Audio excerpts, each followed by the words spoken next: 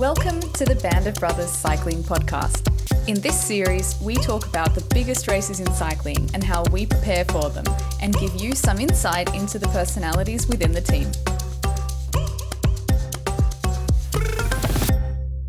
Servus und willkommen zu dieser erst zweiten deutschsprachigen Episode unseres Band of Brothers Podcasts.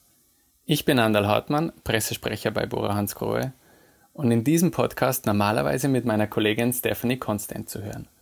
Steph ist schwer beschäftigt bei der Tour de Suisse, deshalb gibt sie mich heute quasi als Solist.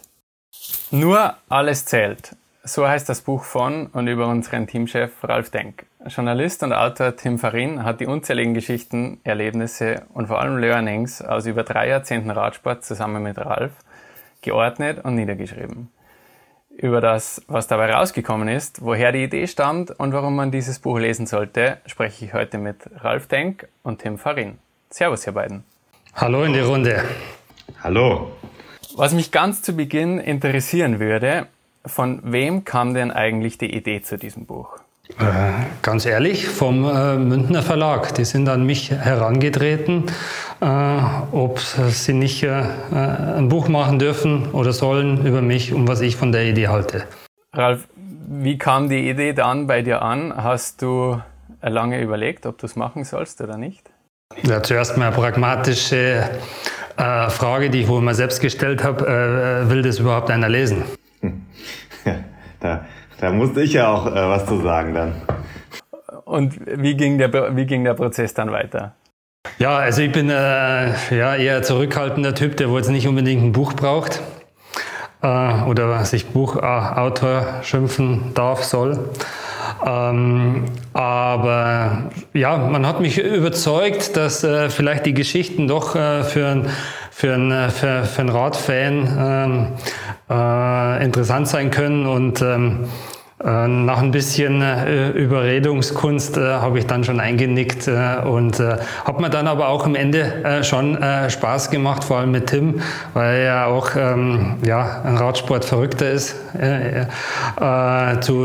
das zu erarbeiten. Und es ist schon auch dann, man vergisst auch vieles, weil es ist ja schon lange her, und so spricht man halt über die Vergangenheit nochmal, und hat sich dann zum Schluss schon auch gut angefühlt für mich.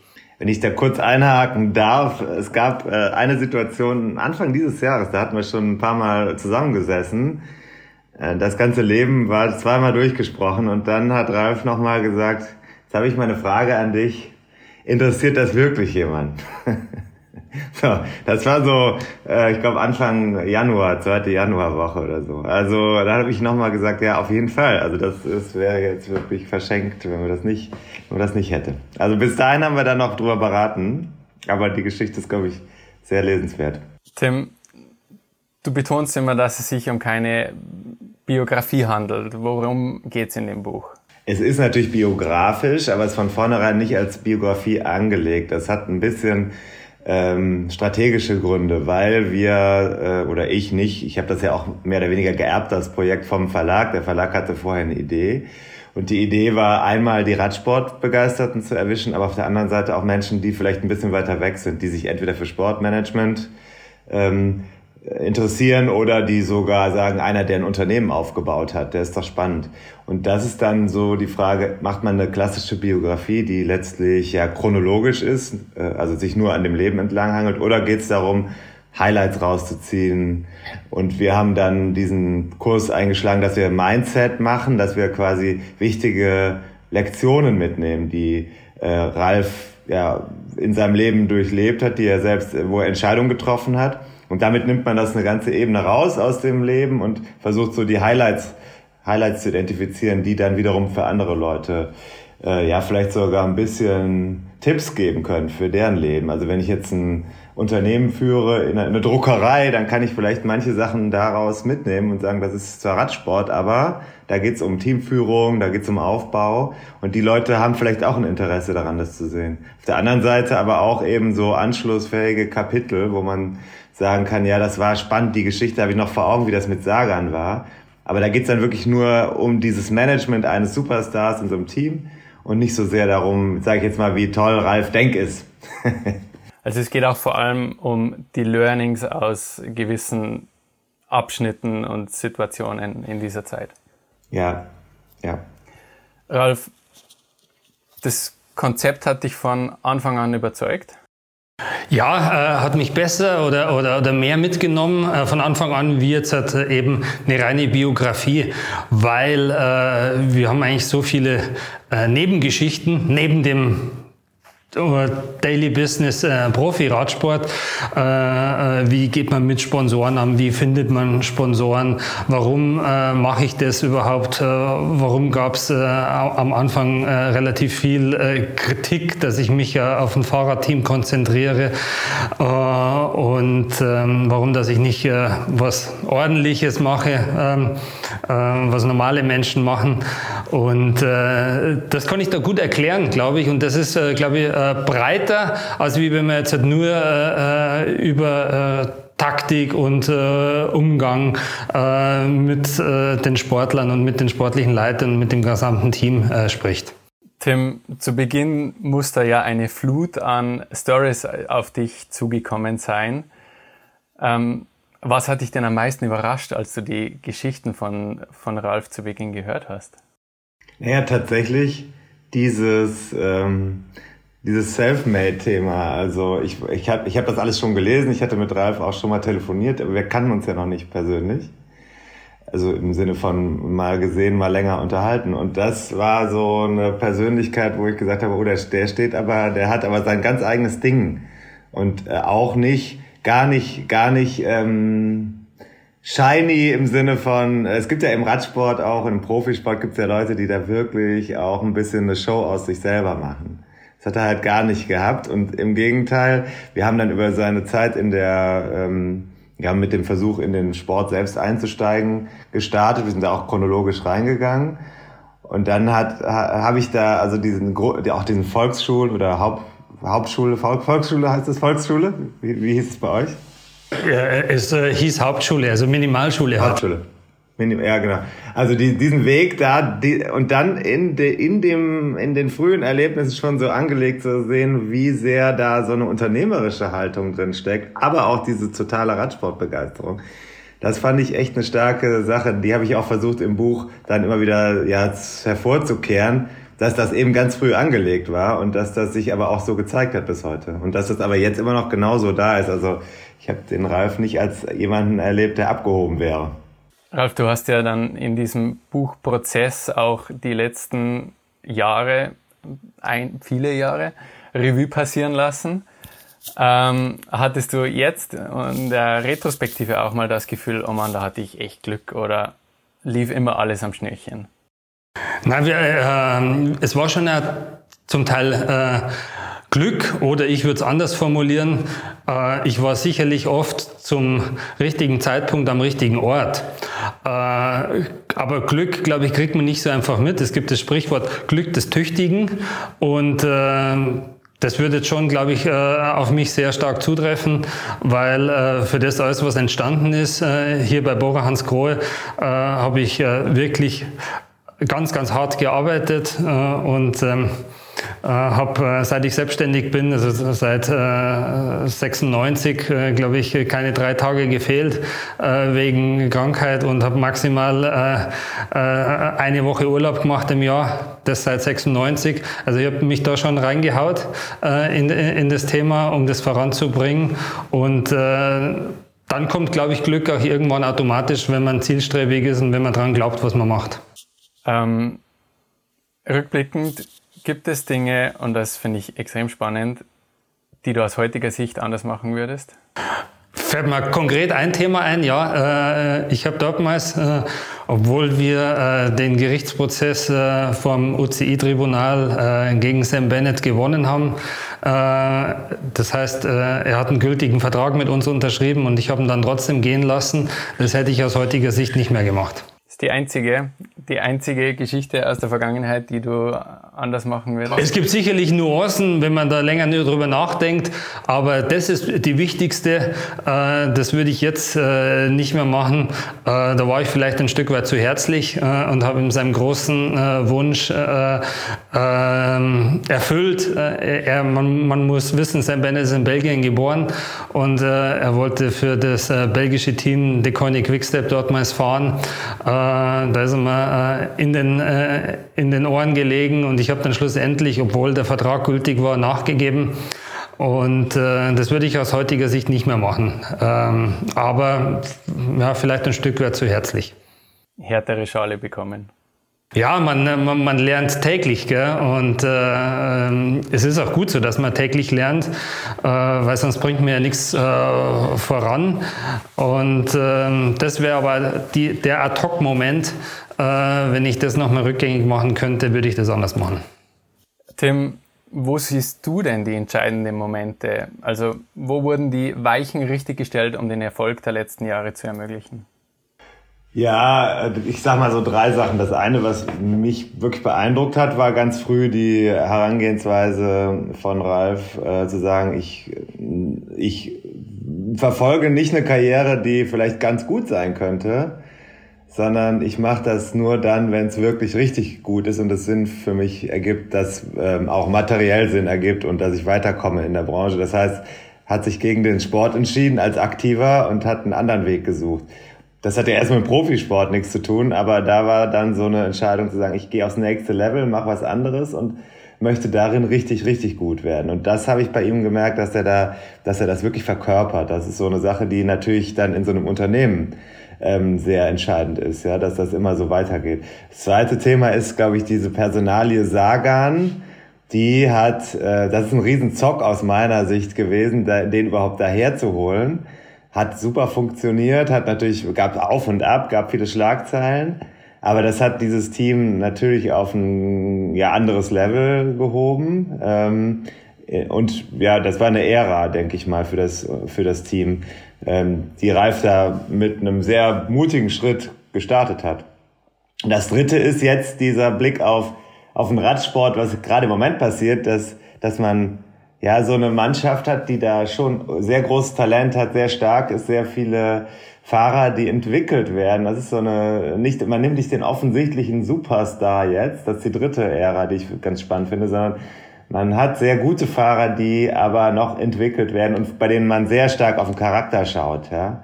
Und das finde ich schon interessant, weil Sport wird ja normalerweise vom Ergebnis her betrachtet und vom Sieg und vom Top 10 und so. Und offensichtlich steckt da deutlich mehr im Sinne von Unternehmen entwickeln, Menschen entwickeln, Zusammenarbeit, Team entwickeln dahinter. Das ist auch so ein Ding, was ich bei Ralph sehr, sehr spannend finde. Ihr habt dieses Jahr mehrere Renntage zusammen verbracht. Ich glaube Flandern-Rundfahrt und Opening Weekend auf jeden Fall, oder? Wir waren Ja. Tim, wie war der Teamchef denn auf den Rennen so? Hat das zu dem gepasst, über das du geschrieben hast? Ja, das fand ich super, dass wir das gemacht haben. Das war ja auch ein bisschen noch eine spontane Nachidee. Eigentlich war der Stoff schon gesammelt, aber das war nochmal super hilfreich beim Schreiben. Weil ich habe gemerkt, der ist ja wirklich so, wie er gern wäre. So. Also das erste war, dass ich bin ins Teamhotel gekommen, wo die Mannschaft vor dem Newsblatt untergebracht war und dann wollte ich mir noch schnell ein Bier bestellen, weil ich hatte nichts gegessen und dann ist ja Bier auch gut, wissen wir ja alle. Und dann saß Ralph da noch in der Hotelbar, dann haben wir uns da auch noch abends unterhalten, also man ist sofort nahbar, da war auch nicht viel anderes los in dem Hotel, waren glaube ich ausschließlich oder fast ausschließlich Fahrer und Betreuer und so. Und am nächsten Tag waren wir dann in dem Auto unterwegs und das war das war halt so, sage ich jetzt mal im besten Sinne glanzlos. Wir sind da hingefahren, wir waren bei dem Rennen, das war für Ralph offensichtlich alles so, macht man jetzt mal, das ist halt so, Teil meines Jobs. Und jeder, der vielleicht zum ersten Mal in so einem Rennen hinter den Kulissen dabei ist, der wäre da wahrscheinlich abgegangen. Also ich habe jetzt auch schon ein paar Radrennen gesehen, habe auch schon ein paar Mal im Auto gesessen. Ne? Deswegen konnte ich mich noch halbwegs beherrschen, aber das fand ich echt interessant. Und eine Szene, die kommt auch im Buch vor, ist sehr spannend als Ralph. Ich hatte plötzlich so wie heißen die Dinger, Lanyard oder so um den Hals, ja. Ich durfte dann also hinter die Kulissen, ich durfte auf die VIP-Tribüne. Ich hatte dann dieses Ding und war mit Ralfs Schwester unterwegs, die ja Marketing macht für das Team. Und dann sind wir da gucken und dann gucke ich an mir runter und schaue mir an, was da drauf steht. Dann steht da Team Director auf diesem Lanyard drauf.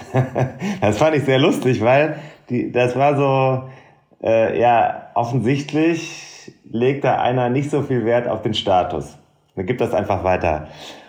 Und dann haben wir im Auto zusammengesessen. Wir sind da an diese Straße Hakuk gefahren, irgendwo da in Flandern. Ja, gibt's ja dieses Kopfsteinpflaster, wo die 3-mal drüber fahren an dem Tag. Und also es war reines Warten und Helfen und gucken, ob jemand Material braucht und ob jemand Flaschen braucht.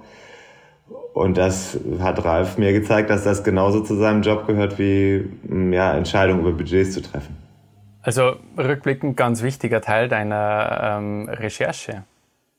Ja, um es nochmal einzuordnen. Also eigentlich war der Stoff vorher da, aber dem Ganzen noch so ein bisschen einen Spin zu geben und zu verstehen, dass das alles, ist auch für mich wichtig, passt das alles zusammen. Und das hat sehr gut zusammengepasst. Ralf, wenn man so ein Buch dann in Händen hält und liest, erkennt man sich da wieder oder kommt da manchmal das Gefühl, okay, bin das wirklich ich? Na, für mich war das mega wichtig, dass das genau so rüberkommt, wie ich wirklich bin. Und ich habe das versucht, 1:1 mündlich dem Tim so weiterzugeben, ohne irgendein Blatt vor den Mund zu nehmen oder irgendwas zu beschönigen. Ich war dann sogar erstaunt, dass das Lektorat die eine oder andere Stelle sogar ein Stück weit entschärft hat. So ist es halt mal. Also habe da auch keine Erfahrung, wenn man ein Buchprojekt startet. Aber das war mir absolut wichtig, dass man es wirklich 1:1 so raushaut. Weil wenn man da jetzt Dinge umschreibt oder beschönigt oder nur 90% Wahrheitsgehalt hat oder wenn man was weglässt, dann ist das nicht mehr authentisch. Und wenn ich was mache, dann mache ich schon so, wie ich bin und will authentisch rüberkommen. Und ob es dann dem einen gefällt oder nicht, das ist für mich dann eher sekundär. Also kein nachträglicher Weichspüler über das Buch drüber. Wollte ich bewusst vermeiden und deswegen habe ich es genauso erzählt, wie es der Tatsache entspricht, zu 100%. Und wie gesagt, die eine oder andere Stelle hat dann das Lektorat eben noch ein bisschen abgesoftet. Was ich aber, man muss das wahrscheinlich so machen, aber ich hätte es vielleicht sogar so in der Urform drin gelassen, wenn es nach mir gegangen wäre. Warum ist das Buch aus deiner Sicht für einen Radsport-Fan interessant? Ja, ich glaube nicht nur Radsportfans, sondern generell vielleicht auch für Selbstständige oder die wo Führungspositionen haben in Unternehmen, weil es ist eine Zeitreise und es ist aber nicht nur eine Zeitreise, sondern eben auch wir sprechen oder Tim hat geschrieben über viele Dinge, wo es bei mir täglich am Schreibtisch landen. Und da geht es primär um meine kleine Karriere. Ich nenne das Mickey-Maus-Karriere, weil ich nicht besonders erfolgreich war als Rennfahrer, aber trotzdem einen tiefen Einblick dort mal gekriegt hat in den Radsport. Dann natürlich die Ära Sagan. Wie haben wir Sagan zu Bora Hansgrohe gelockt? Wie haben wir es dann schlussendlich auch finanziert, weil das Projekt Sagan, der Aufstieg in die World Tour, das hat ja dann schon viel Geld gekostet. Wie haben wir versucht, da die Sponsoren zu überzeugen. Dann den Löwenkampf, wie ich ihn immer nenne, zwischen Sam Bennett und Pascal Ackermann. Beides jungen Profis bei uns im Team und beide sind groß geworden und es war unsere erfolgreichste Saison, als die beiden bei uns waren. Wir haben da 47 Rennen gewonnen, aber es war nicht einfach, die beiden zu handeln. Dann natürlich, was Teil unserer Geschichte in unserem Sport ist das Thema Doping. Wie passt zusammen Bora Hansgrohe und der überführte Dopingsünder Rolf Aldag? Das ist, glaube ich, auch, was wir da klarstellen wollen. Warum haben wir das gemacht? Warum sind wir den mutigen Schritt gegangen? Was mir auch noch ad hoc so einfällt, schlechte Zeiten bei unserem ersten Tour de France-Auftritt 2014, als mir kurz vorher der dortmalige Sponsor NetApp gesagt hat, sie steigen aus, obwohl wir eine Wildcard bekommen haben für die Tour de France. Da habe ich schon gelitten, aber ich habe den Kopf nicht in den Sand gesteckt, sondern habe weitergekämpft, konnte dann eben Bora gewinnen für den Radsport als Ersatzsponsor. Oder auch ganz, ganz coole Geschichte, unser erster Giro Italia 2012, als wir wirklich damit mit geliehenen Camper und mit Leihautos zum Giro Italia gefahren sind und da wirklich tolle zweite Plätze auf den Etappen eingefahren haben, wo keiner damit gerechnet hat, wo jeder uns kritisiert hat, was will NetApp oder das Team NetApp beim Giro Italia. Und ja, dann schlussendlich auch noch, denke ich, oder tolle Geschichte, aber was viele Leser interessiert, meine private Auseinandersetzung mit Patrick Lefevre vom Team Sudal Quickstep. So, das sind so die Kernpunkte und über das geht's. Und ja, ich glaube, dass genügend Stoff ist, wo man nicht nur den Radsportfan glücklich machen kann, wenn man das liest, sondern eben auch den einen oder anderen Unternehmer oder Führungsperson bei Unternehmen. Ja, das klingt auf jeden Fall nach sehr viel mehr als nur Radsport. Tim, Abschlussfrage. Warum wird das Buch ein Erfolg? Das Buch wird ein Erfolg, weil es so ein bisschen auch eine, sag ich mal, nicht besonders zeitgeistkonforme Sicht auf Arbeit hat. Der Ralph wird hier vielleicht auch den einen oder anderen zum Grübeln bringen, weil er, glaube ich, jemand ist, der für sich selber nicht besonders streng im Umgang mit der Arbeitszeit ist. Sondern es geht ums Ergebnis und man geht mutig an das, was man gerne macht. Er ist also ein Überzeugungstäter. Und das soll in dem Buch herauskommen. Also da ist einer, der baut echt aus eigener Kraft, baut der was auf. Nicht nur einmal ja übrigens, sondern im Mountainbike gab es das ja auch schon mal. Es gab ja vorher auch den Radladen, es gab das Mountainbike-Team, jetzt das mit Abstand erfolgreichste deutsche Straßenradsport-Team. Weltklasse, also Giro-Sieger, da baut einer aus eigener Kraft sowas auf und natürlich nicht alleine, das ist auch klar, das betont er auch immer wieder. Aber das Interessante ist auch, am Anfang hat er ganz oft wir gesagt, obwohl er eigentlich ganz am Anfang alleine war. Am Anfang hat er das da selber gemacht und dann hat er aber trotzdem schon wir gesagt. Und deswegen glaube ich, das ist eine Erfolgsgeschichte, die auch erfolgreich sein wird, weil es eben mehr zu erzählen hat als das, was bei einem Rennen passiert oder das, was in der Vorbereitung auf ein Rennen oder auf eine Saison passiert. Und es geht da wirklich um einen sehr starken Drive zu arbeiten und was zu erreichen. Aber zum Beispiel, das finde ich spannend, das Wir und Ich. Das habe ich zum Beispiel 96 bei der Firma SRAM gelernt. Ja? Wir sprechen immer in der Wir-Form. Nicht ich bin der tolle Verkäufer, der tolle technische Berater bei SRAM, sondern SRAM beratet dich toll. Ja? Und das ist mir zum Beispiel im Hinterkopf geblieben von 96ern. Oh ja, das passt aber auch zusammen. Da muss man leider sagen, da haben sich zwei gefunden.